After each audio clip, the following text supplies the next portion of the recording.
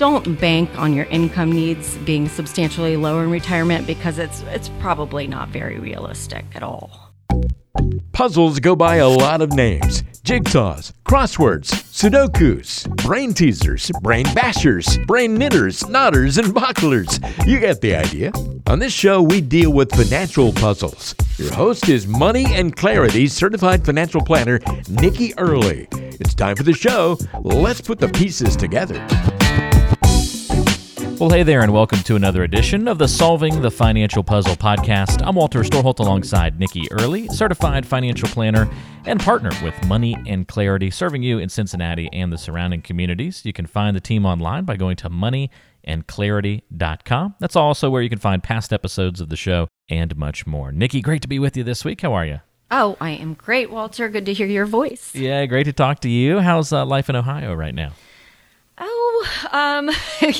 It's up and down. Everything's always changing. So we're back to masks being mandated. So that's different. But I'm a complying person, so I will do as I am told. You and I are rule followers Yes, for the most yes. part, right? What's it like working with Dan, who loves to kind of needle the rules a little bit?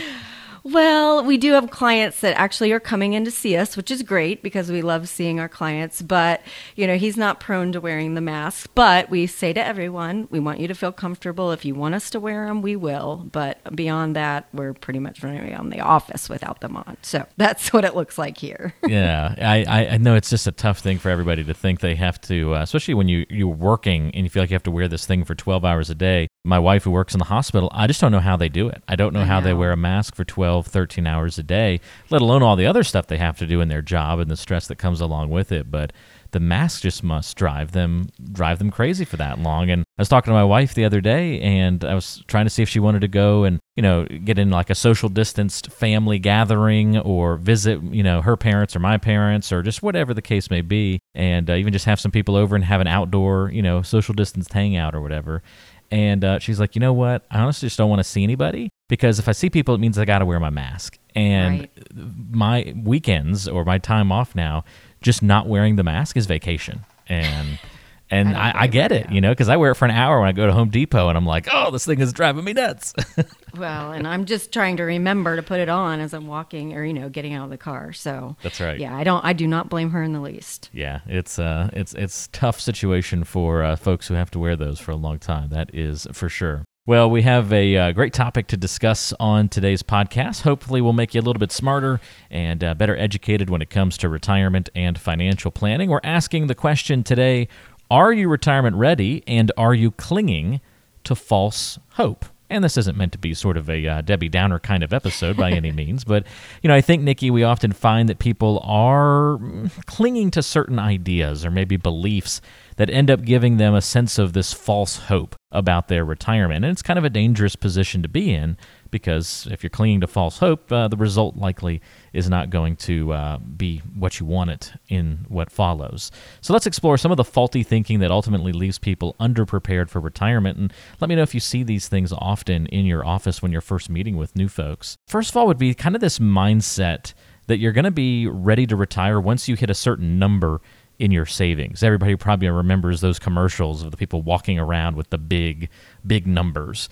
Everyone's kind of got that as their target, Yes. right? Yes.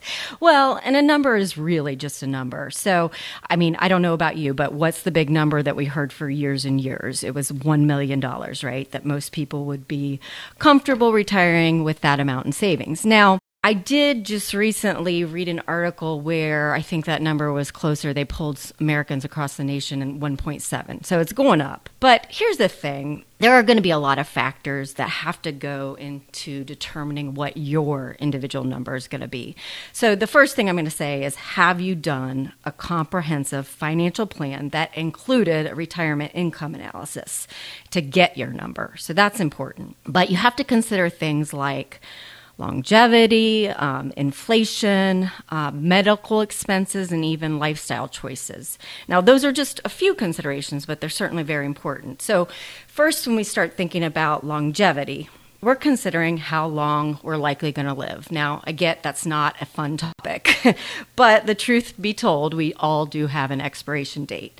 So based on that, based on how long we think we're going to live, we can really determine what the length of the retirement is that we're going to have to fund. So when we're thinking about it, face it, a person who, say, is going to retire at age 65, that expects to maybe live to 80, their number is going to be a lot different than the person who is retiring at age 55 and thinks they're going to die at age 90. We're talking about funding a retirement of 15 years versus possibly 35, and that's a huge difference. So that plays a big part in your number. Second, we want to look at inflation, because $1 million, like we talked about, it might sound like a lot of money. But when we look at inflation, the purchasing power of $1 million at just 3% inflation is going to be half in 24 years. So then you're talking about $500,000. So that comes into play as well. Third, we're looking at medical expenses, and those are often underestimated in retirement. I read all the time, I think the most recent figure I read is that a 65-year-old couple, healthy, so once you get to age 65 and you're healthy, you're likely to incur about $390,000 in medical expenses during the rest of your life. And the scary thing about that, Walter, is that at $390,000, it doesn't include things like long-term care. So that plays a huge part in your number again. And last, it's lifestyle choices. And I really urge people to be very thoughtful and realistic about what retirement looks like for them. There is that common rule out there, it's the 80% rule, which says that you can basically live off of 80% of what you were making when you worked. And you can certainly use that as a calculation and kind of back into what your number or your savings amount should be when you retire. But, that might not be adequate if you have grand illusions of traveling the world or building, like your dream home. So again, lifestyle choices are going to play a big part in that. But the main point I want to make here is, again, I'm going to say this a couple more times, make sure you're doing a thorough income retirement analysis, because the number you think you need may be higher or even lower than what you might need. So I'd hate to think of individuals that, for instance, are working in a job that they can't stand and they'd really love to retire, but because they don't have XYZ in their portfolio, they feel like they can't, because it might not be true. And likewise, I'd hate to think of an individual who thinks they, because they reached a certain number, have enough, and then they find themselves strapped in retirement. Again, a number is just a number. Do that retirement income analysis, I urge you. A number is just a number. Good first takeaway of the show today. That's a great point. Just a number without a plan. But the plan gives those numbers some meaning, too. So that's definitely one false hope, is just kind of clinging to that number out there without a good plan to back it up. Another one that we could, I think, throw into the list here, Nikki, would be kind of this belief that your income needs are going to drastically decrease once you retire. You started to hint at that, talking about, well, maybe, but you're going to start traveling all over the world, and so maybe 80% of your, income currently as you're working is not a great barometer.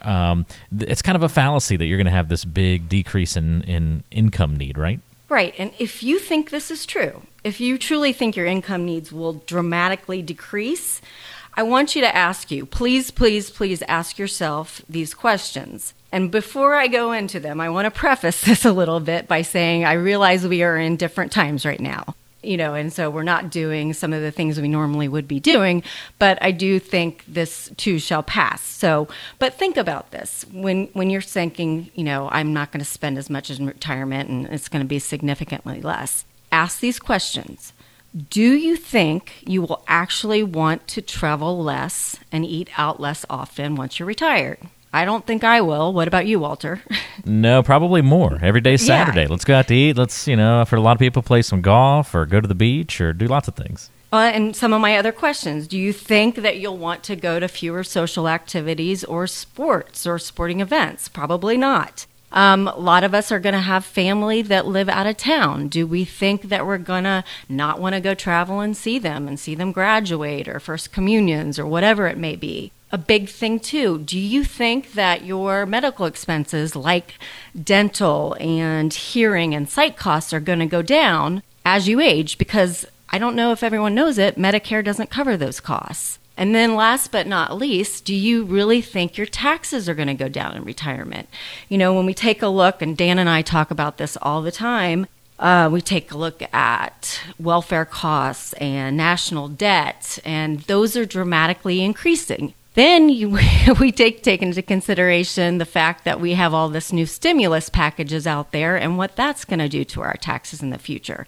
So what I'm saying here is don't bank on your income needs being substantially lower in retirement, because it's probably not very realistic at all. So are you clinging to any of these false hopes on today's show?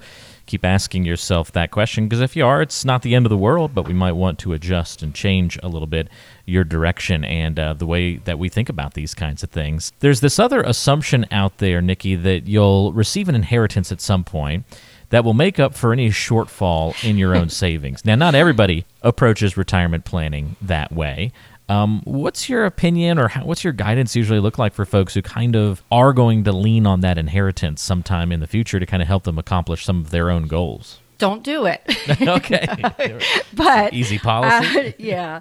Dan and I like to joke with clients, and we always say that you don't want someone to have to die for your financial plan to work. I've said that so many times I can't even tell you. Puts you in a weird rooting position, doesn't it? Well, it does. I mean, do you really want to be counting the days for your elderly aunt to pass, or even your parents for that matter? And you know what, beyond although that? if I can take the other angle, just, there can be a silver lining in everything. So maybe if you're just a person who always seeks those silver linings out, it's, it just kind of gives you that backstop of, but it does, sad that great aunt passed away, but look at what it did, Yeah. That's a bad joke. I'm just messing around. No, it's okay. But so here's the thing, and you might have this wealthy relative out there that you're kind of, and they're still healthy and everything, and you're thinking someday I'm going to get that cash. Well, what happens if they go into a nursing home or a long-term care facility and what they had isn't as significant as what it once was, and then it's not there for you anyway? So bottom line, it's not a great strategy. Don't count on getting money from others to fund your retirement. And sometimes, and being realistic here too, I'm sure we've probably got a few people kind of screaming at us through the radio or through the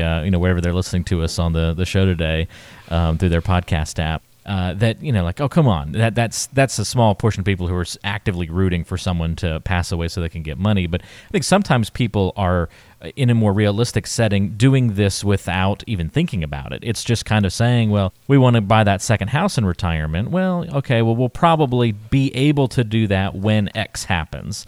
It's not like you're actively rooting for it, but you're still kind of tying that to your financial plan. Or well, by the time we're this age, or I'll pay off my home. Yeah, you're just building it in.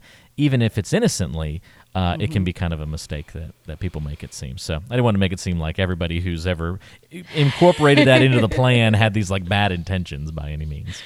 So good to have that discussion, though, and one that you shouldn't bank on. All right, are you clinging to false hope? How about this one? The notion that you'll just figure out how to make it work.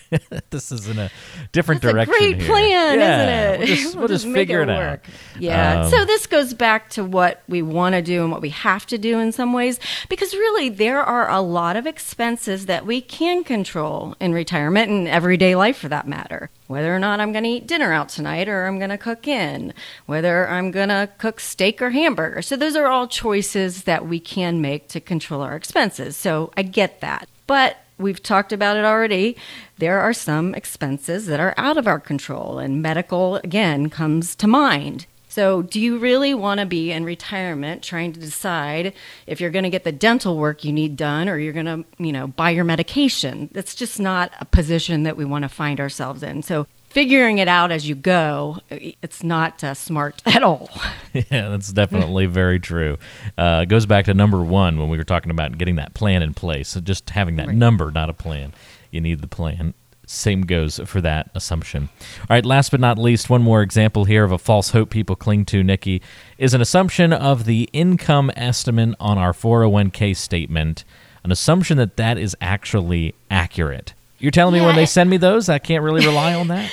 Well, and I was thinking, too, more along the lines of even the calculators they have out there for you now. Frankly, and if your administrator of your 401k happens to be Fidelity, you can go out to the website and play around with the calculators. But I think a lot of these calculators can be very dangerous. They can be misleading, and they can give the average investor some false hope. So I'd hate for that to happen. I did read a recent study, and I want to say it was like of 35 or 36 of those types of calculators. And, the same data is put into all of them. And of course, big surprise, the results were extremely inconsistent. So the problem is that the inputs and the default settings in a lot of these calculators, they use a lot of assumptions that might not apply to you. So you want to be careful. They're often pretty simple, too simple. And we talked about they don't take into consideration things like healthcare costs and inflation. So not only are you getting unreliable data, but the worst part is you're using that data to make important investment decisions that are ultimately going to contribute to whether or not you're successful as far as saving and being able to do what you want in retirement. Now, of course, I'm going to be biased because I'm a financial advisor, and I'm going to tell you that you really should consult with one who is really well-versed in using actual financial planning software. It's interesting to me that this industry that we're in, that I'm in, Dan and I, it's governed by all these regulators and these standards and rules, but there's not really a set of standards for what variables have to be included in these type of calculators. So the bottom line is don't rely on these types of calculators. They can be fun to play with at work. So if you're bored and you want to sit at your desk and mess around with them, but don't use them as your only source of retirement income planning. Well, Nikki, I know that this is like episode number 7,324 of the Solving the Financial Puzzle podcast, but I'm sure we have some repeat listeners here on the show. But for those who may be new, can you take us inside the Money and Clarity operations and talk to us a little bit about how you then craft a plan to solve some of these false hopes? Just what's the process look like for somebody who might be new to the show and new maybe even to the whole concept of planning for retirement and financial planning and kind of how it all works? Well, it's a loaded question.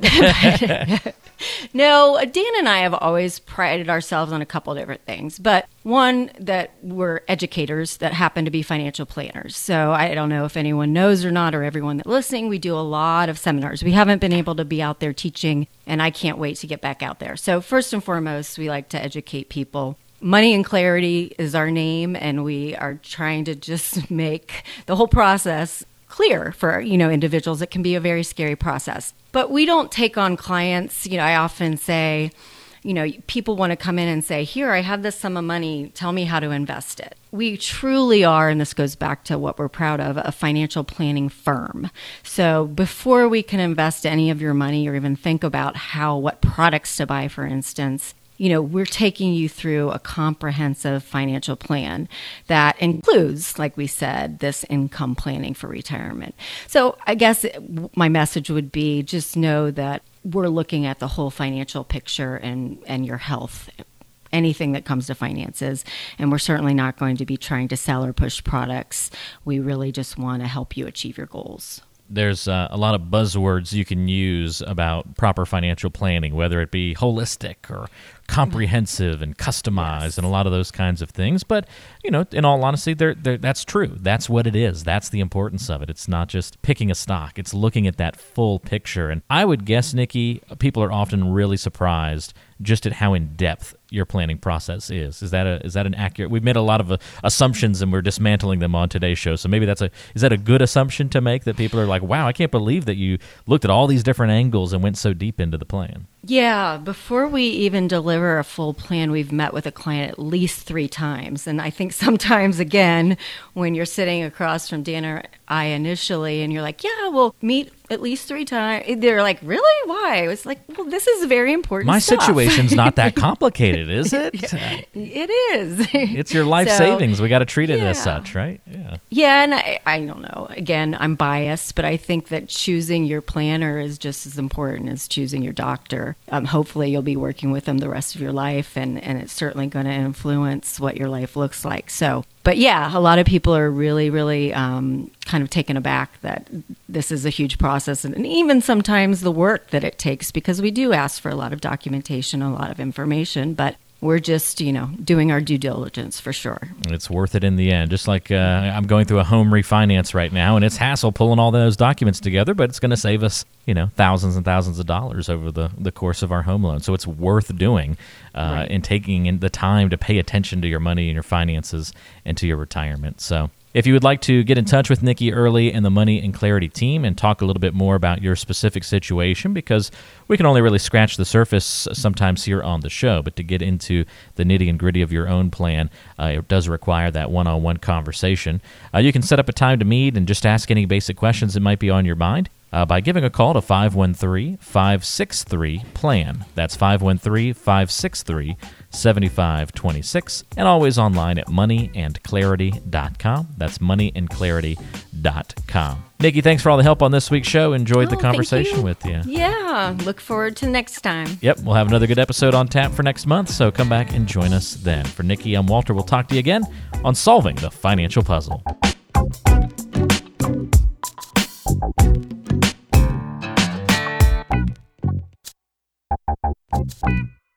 Information provided on today's show is provided for information purposes only and does not constitute investment, tax, or legal advice. Information has been obtained from sources that are deemed to be reliable, but their accuracy and completeness cannot be guaranteed. Always consult with an investment, legal, or tax professional before taking any action. Nikki Early is an investment advisor representative of Capriel Wealth Coaching, LLC, a registered investment advisor. To obtain a copy of Form ADV and a privacy policy statement, call 800-353-7923.